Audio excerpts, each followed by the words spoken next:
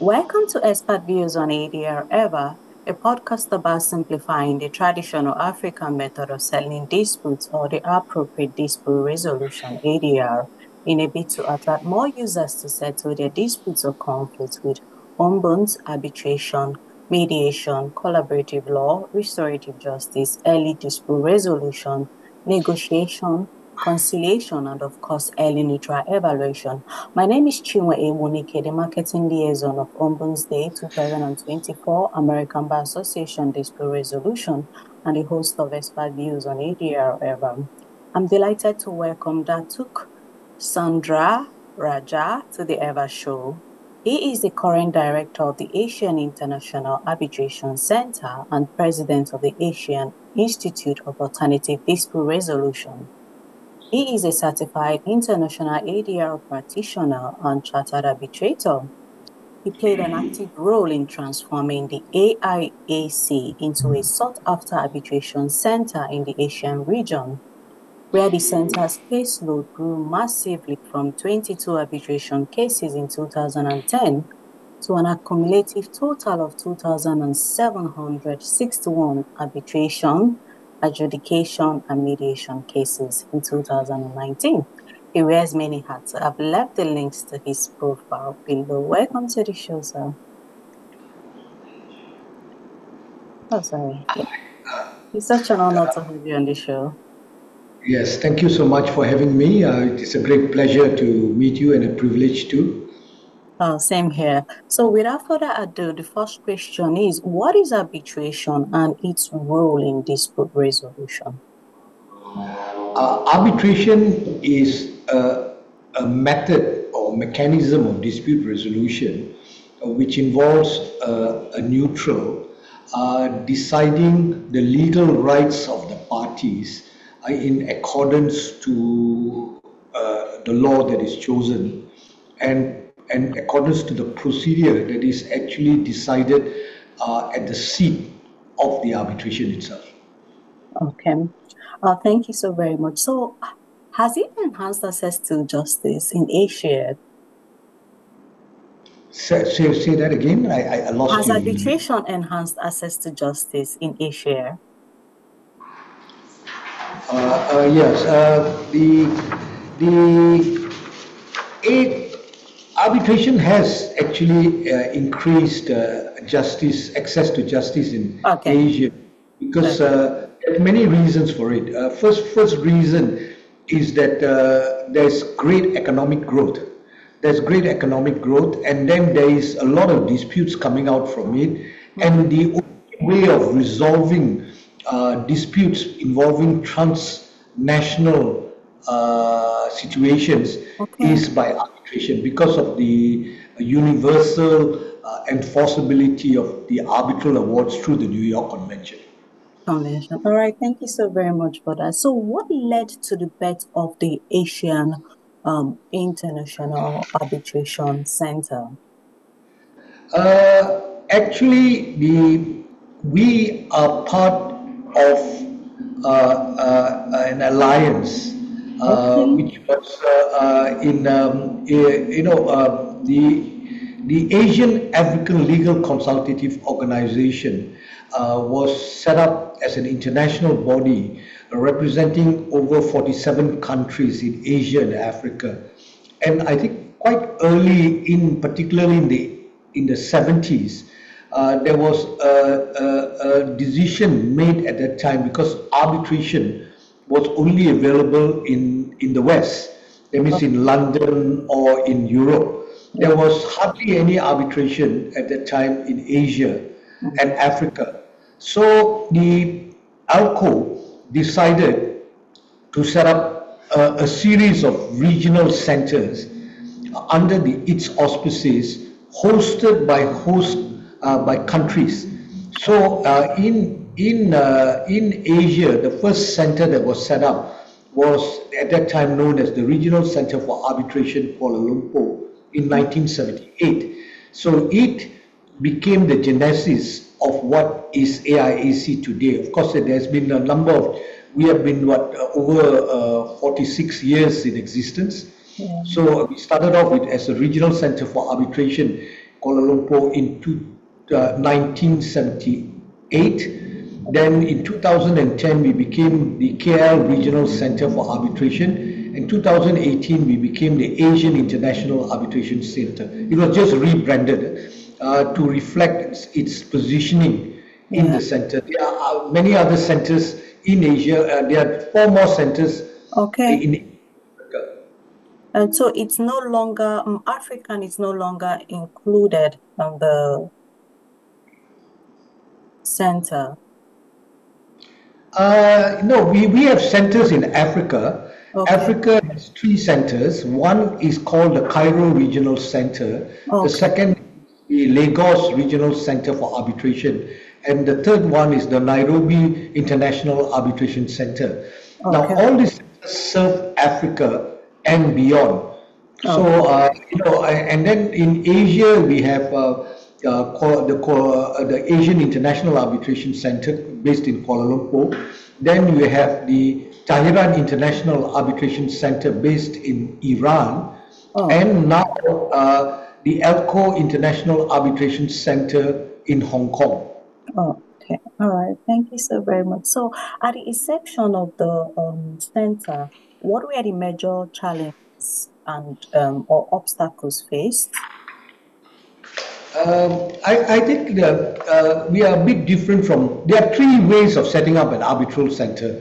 The first one as controlled by a government. That means you have a governmental body, Yeah. and the government will have direct say. They will be set up by the government. These are particularly true in China. All the Okay. arbitral positions are government control, or city control, or provincial control. Okay. Then you have the second way of a private company, limited by guarantee or some form of trust. That is in Hong Kong, in Singapore, even the LCIA, the ICC, they're all private companies, or Yeah. they are in a form of trust. And the third one, which is actually an international body. The main obstacle, an international body like Kuala Lumpur Regional, like Asian International Arbitration Center, the main difficulty that Asian International Arbitration Center has is it is the nature of the setup itself. It is set up like the Permanent Court of Arbitration in The Hague, Oh, the PCA, which is an international body hosted in the country. So that is really requires a different kind of arrangement, a transnational arrangement with the international body. For example, then you have to give it a personality which is a juridical personality. There has to be immunities and privileges. And I suppose the main obstacles faced in setting up new institutions are the same. For example, what you need is infrastructure. You must have proper facilities. You need to have people who can run the place, and then you need to have products that you market yeah. your services. Yeah. And then I think behind all this, the real obstacle is when you set up something in a developing country or in Asia or anywhere else, is Yeah. confidence. What is Yes. the confidence that people outside have in that institution? Hmm. Oh. So would you say that the same challenges that you faced, the center faced during the time it was, created or about to be created, is it the same challenges that are faced in the present day by other arbitral institutions?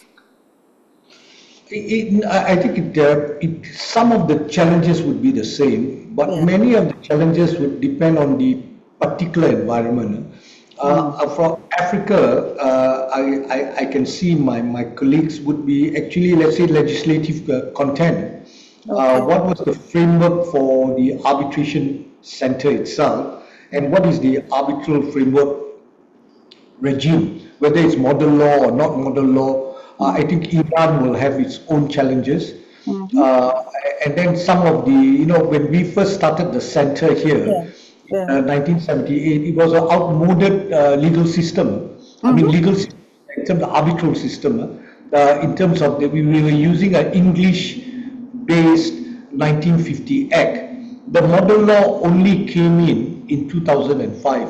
Oh, okay. Yeah. So it's that the laws and regulation guiding the AIAC as the model law. No, the AIAC works under what is called a host country agreement. Okay. Our constitution is based on a treaty arrangement between the Asian African Legal Consultative Organization and the federal government in Kuala Lumpur, Malaysian government.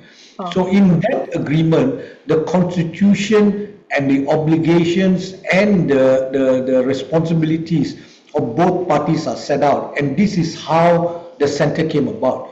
And the center is recognized and set up by the Malaysian government, and but the structure is based on what is agreed between these two bodies.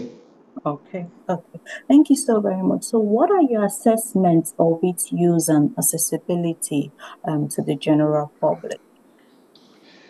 What is my assessment of Like the uh, use, yeah, of the the center and AIC's accessibility. accessibility? Is it to the Yes. public and Yes. implementation?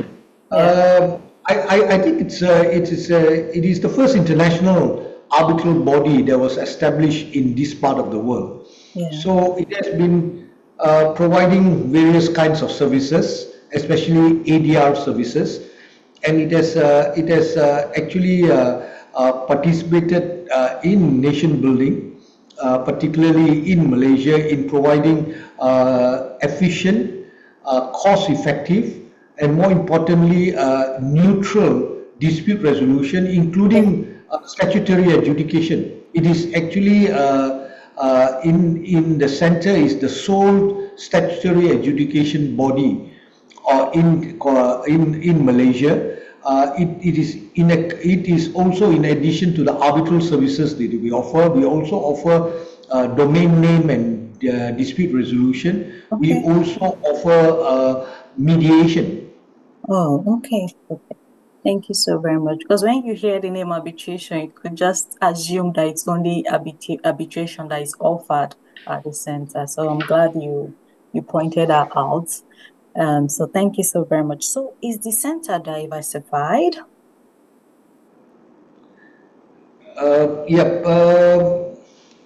What is the whether the institute is diversified? The center is actually Yes. very diverse in the Oh, sense. okay.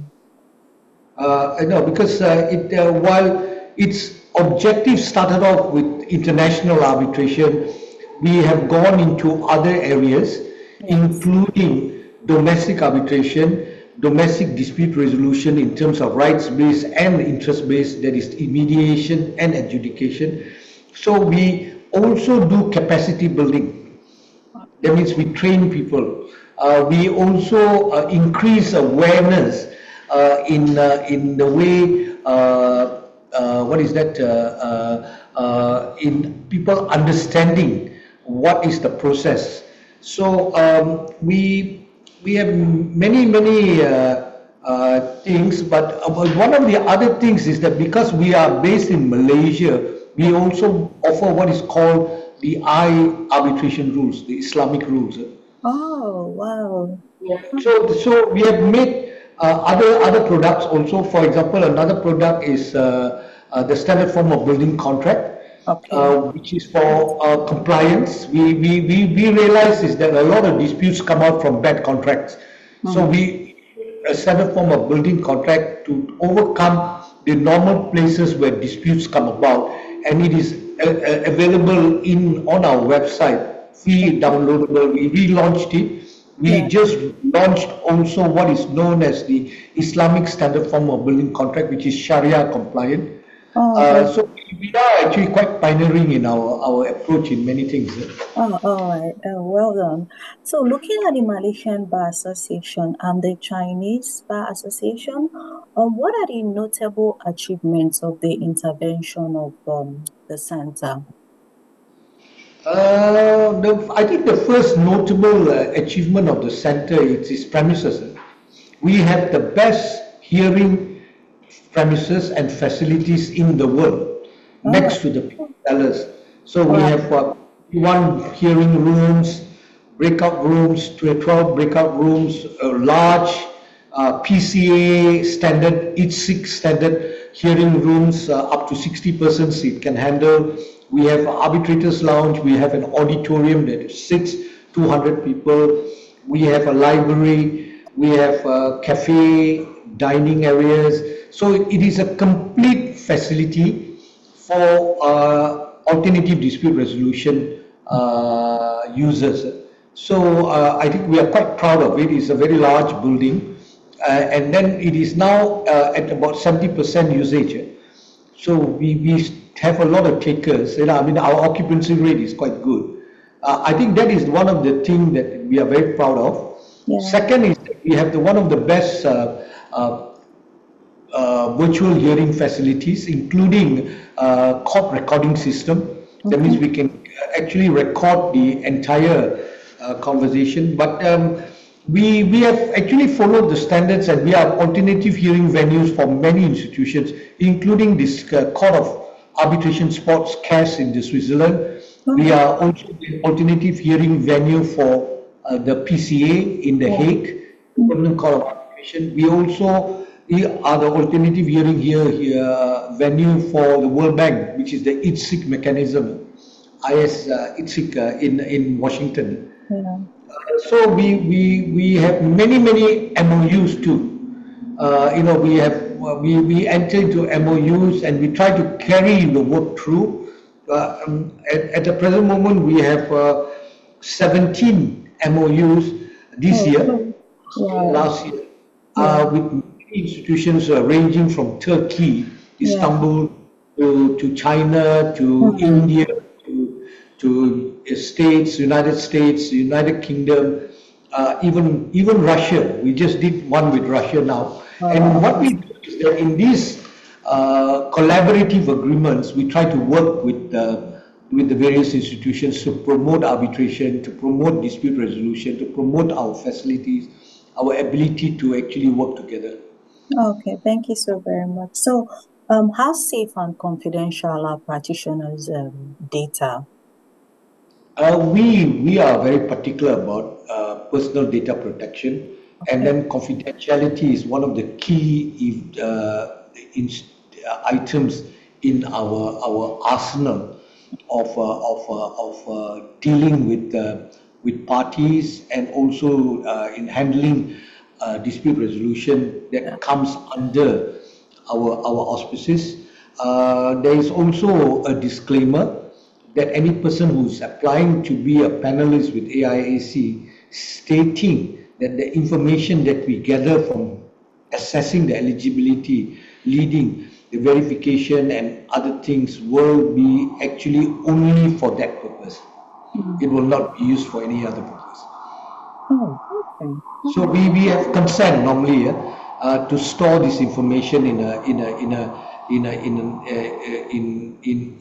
a particular way, and of course the person can withdraw the consent anytime the person Mm. wants. Oh, okay. And so, what categories of persons can join the center or become a panelist? On the panel, you mean? What Yes. kind of people? Yeah. We normally are quite selective in the way that we choose our panelists. Yeah. We expect a certain level of expertise, qualification, and experience. Oh, So you will find that there will be a minimum requirement of a certain number of years, having 10 years of ADR practice. yeah.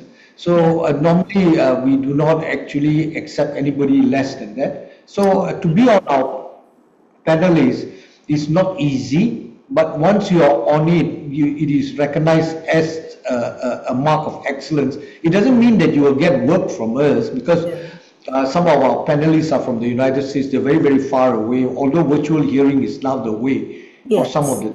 But it is more as a status symbol and a Oh, recognition of ability and experience. Mm.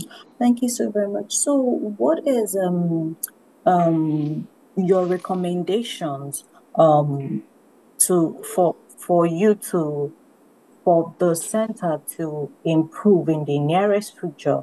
You know, what do you think would be the recommendations that you could give, you know, for that to happen in the nearest future? I think the future of the center is Yeah. dependent on a few things. One is that there must be confidence in the center. Hmm. No center can succeed if there is no confidence. Confidence comes out from this level of trust of its integrity, the level of trust on its procedures, the level of trust, the way it actually handles any dispute that comes to it. Then the second thing is, of course, you must be adequately resourced. Poor funding, if you don't have enough things to market or to promote the use of the center will be detrimental in the long run. The fourth thing, of course, the perceived independence of the center is very, very important. So I think these are the real challenges many arbitral institutions face because resource, doing the right products, having the right people. More importantly, also there is no interference with its work, and it is perceived to be independent of the of the government, of the parties, Yeah. and of anybody who will be interested in meddling in its affairs. Mm. Okay, thank you so very much. So, what is your advice for the mass advocacy of ADR? What is the advice for Mass advocacy of ADR. mass advocating of Yeah. ADR? I think that it is actually now the trend in the sense that a lot of people are very interested in ADR as an alternative to the litigation system, and it's actually spreading education. For example, in the universities, Yeah. actually even in various institutions, even in under CPD, which is continuing continuing professional development arrangements, all emphasize on understanding the use of ADR, and that actually improves accessibility. So once you are aware that you can use ADR as a method, then the accessibility comes from structures that set out these possibilities. Okay. Thank you so very much, sir. So, one other question is, what kind of training do the center offer? What kind of training we offer? You know, we Yes. do two main things. Lah. First thing that we offer a lot of awareness. That means we will have events on particular items, let's say third party funding, for Yeah. example, or investment arbitration, Yeah. or how to handle a hearing. That could be in the form of seminars, it could be form of a talk, but actual training that we have done is, let's say, a longer training like mediation training, where Okay. you become an accredited mediator or you do sports arbitration, but it will be a structured course over, let's say, a number of days, with covering a number of modules Mm-hmm. and trying to achieve certain competencies. So once you get that, then that is what we will then recognize you as a person who can do this thing. So recently we empaneled 100 over sports arbitrators who Oh. attended a course over many years. Oh. But you know what was called a sports arbitration course, which was Yes. held in the center. So Hmm. we now set up the Asian Sports Tribunal, and we Okay. have panel all these arbitrators, which include both local and international practitioners. Wow. Awesome. Oh, okay. Thank you so very much. Of course, this is a master class. Thank you so very much for sharing your insights and perspectives and the learning you shared with us today. And of course, I believe that potential users would embrace or would embrace all you have stated herein, and of course, opt for ADR via the arbitration international Asian International Arbitration Center, AIAC, whenever the need arises. Thank you so very much, Datuk, for coming on the show. I appreciate it. Thank you so much, and then goodbye. Oh, bye. It's Cheers. Have a lovely day. Bye. Take care.